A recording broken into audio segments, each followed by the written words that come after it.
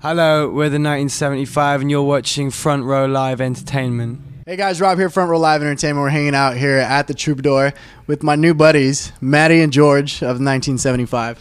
Hello. How's it going? All right. Yeah, good thanks. How are you? Good. Now, yesterday was a big break for you guys. Tell me about your experience with Conan. Yeah, it was crazy. We had one of those moments where we're like, why are we here? We shouldn't be here. This is all too much. It was great, man. He's very tall. He's like one of the tallest people that I've met. Oh, wow. And you don't realize he's taller than George. It was lovely. Yeah, he is pretty tall. Yeah, you're pretty big. I wasn't right? expecting that. Yeah, I know, right? But that wasn't the most Poignant observation. That didn't define the experience. I liked the whole thing, man. It was crazy. That was like our first proper TV, especially in America, and it's a big one to do. And I think it's just a representation of how far we've come, and how fast it's been. It's cool. Isn't it kind of ironic how you guys have been doing music, and it was mainly for you guys? You guys didn't really care to be in the limelight, and then all of a sudden this year's been blowing up for you guys. Yeah, I suppose it is ironic, but it's probably because that's what should happen, really. I think people just invest in anything that has a certain level of humanity. Mm-hmm. You know, honesty will always out, and I think the fact that we have been together for so long does provide a bit of irony due to the acceleration of our popularity, but it's mainly, I think, that's our defining quality, you know, the amount of time that we've been together and how much we've been able to invest in the short time that we've been around in people's perception. Now, you know, we're getting really close to the debut album release. How different will the album be from the music that we've already been hearing, especially the singles Chocolate and Sex and The City? Well, it's different. In the UK, we put out like 4 EPs in it. So it was... Yeah, but those tracks you just mentioned, those are the ones that are on the album. Obviously, the singles from the EPs, they're on the album. But all the other tracks from the EPs were kind of put together after the album was actually written to surround the lead tracks from the EPs to kind of give a story and a prelude into the album.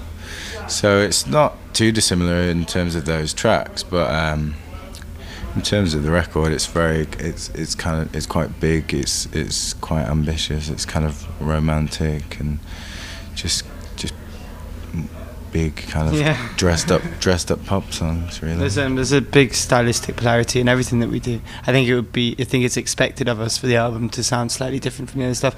I wouldn't say sonically it sounds much different from the songs Chocolate or The City or Sex, but stylistically, like everything song to song, it's all different.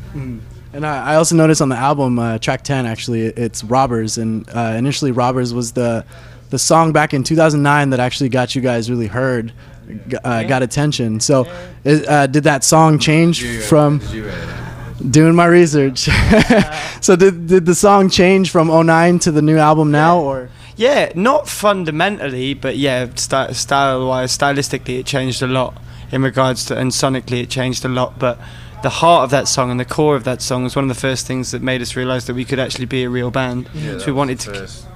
The first thing that was on the album? Yeah. The oldest song on the album. Yeah, the oldest song on the album is Robbers. Yeah. And you guys are the main writers for everything for the band, right? So what's it like in the studio with you guys?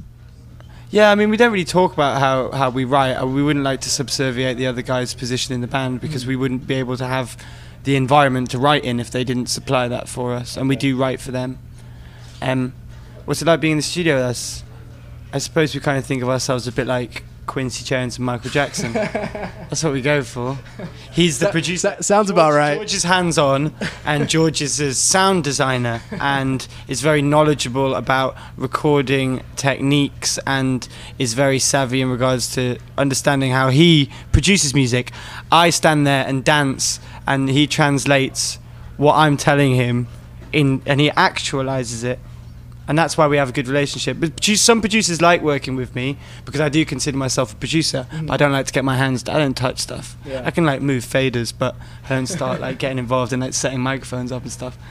But yeah. So I wouldn't like to be in the studio with us if I wasn't working on one of our records though, because we'd be a nightmare. We'd probably just be bored though. We wouldn't do it. I was actually really curious looking at the track listing. The final track, 16. Is there somebody that can watch you? Tell me about that song. What's that song about? It's a sad song, that is. We'd finished the album last year. Well, beginning of this year, we'd kind of recorded the majority of it, and then we'd spent the whole of this year just getting it right. And we went to America, but about a month ago we got back and we realised that there was one element of the album that was missing, and it was a really kind of raw moment. And in the time that this band's got popular, my I don't talk loads about my personal life, but for example, my parents have separated and we've sold my family house, the house that we started out in as a band, and I've got a little brother who still lives there, and I don't get to see him anymore. We haven't been home since we were home in January, and then we went back for a couple of days at the beginning of June, and now we don't really go home until December. So it's just a song of me hoping that there's somebody to watch my little brother.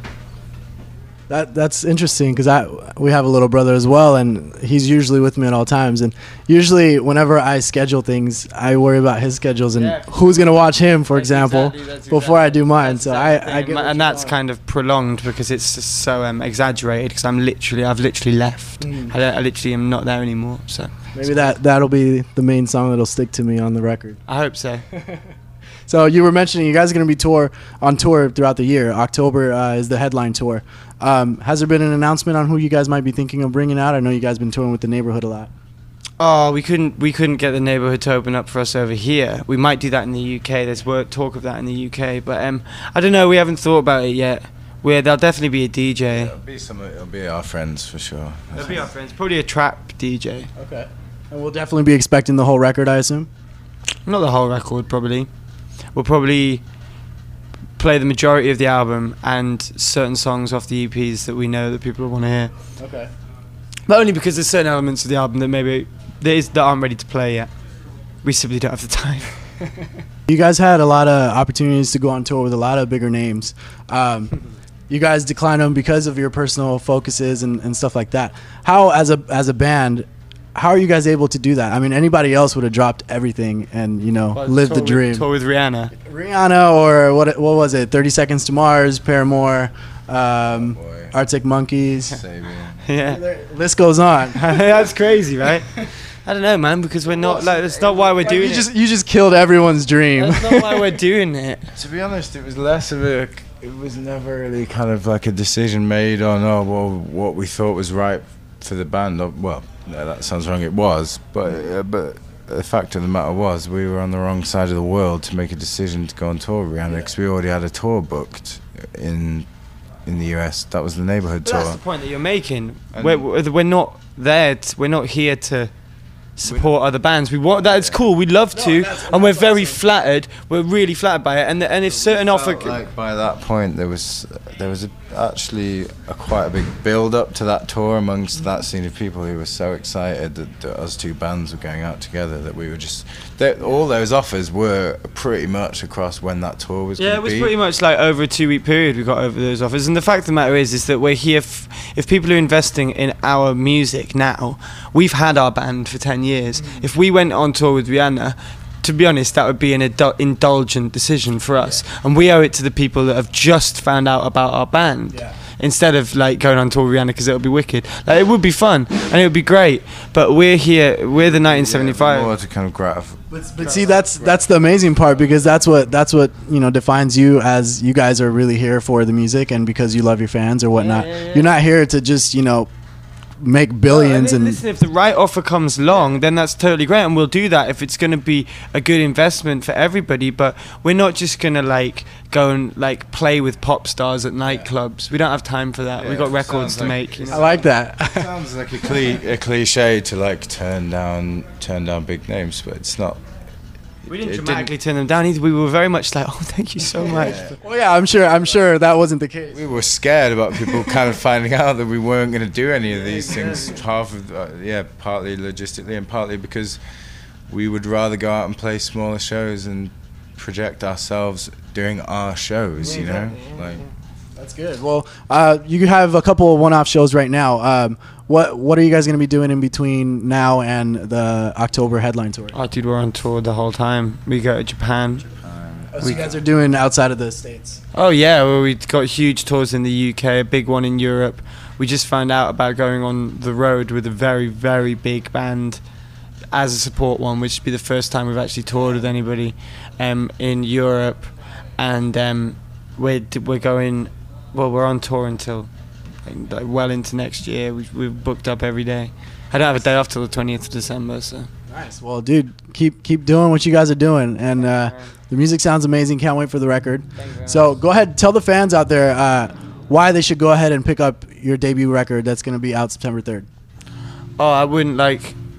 Art is very subjective, isn't it? So I wouldn't like to command anybody to listen to our music, but I think that if you've grown up as a kid kind of searching for an identity, as we always say, then hopefully you'll be able to kind of relate to the story of the album. So. There you go, yeah. The searching of within oneself to acquire a true understanding of what you want to project is a very relatable thing. So if you believe that, listen to our record, because there are elements of that are suggested in the narrative.